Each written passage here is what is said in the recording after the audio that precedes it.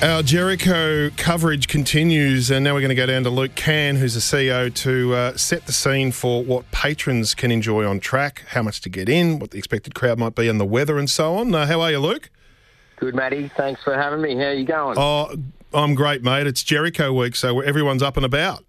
You got to love it, don't you? It's come around quickly too for us, but we've got marquees going up today, and things are looking good. I could probably do with a little less wind at this stage, but Sunday's looking like a lovely 22-degree day, so that's the main thing. Yeah, wind is the enemy of people trying to put up marquees. I know that. Correct. 20 and sunny on Sunday. That's perfect. Yeah, perfect for us, and obviously, skewing just into December this year, it's sort of getting to that beach weather, isn't it, really? So 20 keeps them off the beach and hopefully gets them to the track for us.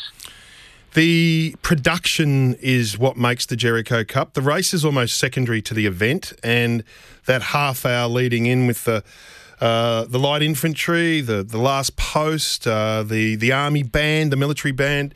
Tell us, just for those who have heard me yap on for a long time and they're piecing together what it feels like from a club perspective. How's the production of the day going to play out? Yeah, look, probably similar format to last year and previous, I suppose, versions of the Jericho, Matt. We'll definitely be paying homage to those, servicemen and women as part of the Jericho festivity. So, like you said, that half hour beforehand, we'll do national anthems for both Australia and New Zealand, and the Light Horse Brigade will do their thing as well, which includes a charge down the straight of the Warrnambool racecourse, and it's sort a of rider was dislodged last year in true Palestine recreation form. One came off in the charge. One came off, but got up very quickly, and she walked back to applause, to wild applause. And I think maybe even did a bow for the crowd afterwards. So, correct. It all just adds to the spectacle of the day. And obviously, Jericho, I think it's in its 6th year. We might have missed one with COVID, but quickly that event's adapted a really good history around it already. And that just shows with the patronage for the event as well. So, yeah, you've got to get there to experience it, and we welcome as many people as want to get there. Just an SMS comes through that kind of doesn't quite get the little bit of frustration that came out with Bill and others and me, and I understood it. Hi, I love the concept of the Jericho Cup, but Matt Stewart continually mentions his annoyance of the Zipping Classic. Can you explain to me how these races clash? The races don't clash. The events clash over a weekend where the Jericho, through Bill, has tried to turn it into a, come down for Friday night, there's something going on Saturday night, Saturday, Sunday. It just puts another event on a weekend where a lot of us thought that the Jericho was entitled to own that weekend and not have a big city race meeting distracting it on the Saturday for those who might want to go down. That was the issue there, but that's not for you to concern yourself with this morning, Luke. How much to get in the gate on Sunday? So it's 20 for full admission, and I think 17 or 18 for concession. But our veterans get in free of charge again for this year too, Matt. So which is a nice little touch.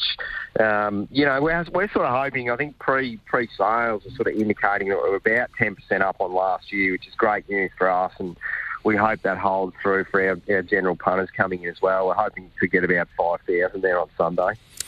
Yeah, I don't know what the ceiling is. I know Bill's probably put his own ceiling on his the way he sees how it could get maxed out as a concept. But gee, could you run it over the Christmas holidays? You never get too hot down there. Could you get 15,000 at a future Jericho? I don't know what the club's ambition is, but I would imagine in time that this is going to be a Warrnambool Thursday May Carnival type crowd of 10 to 12,000 in time.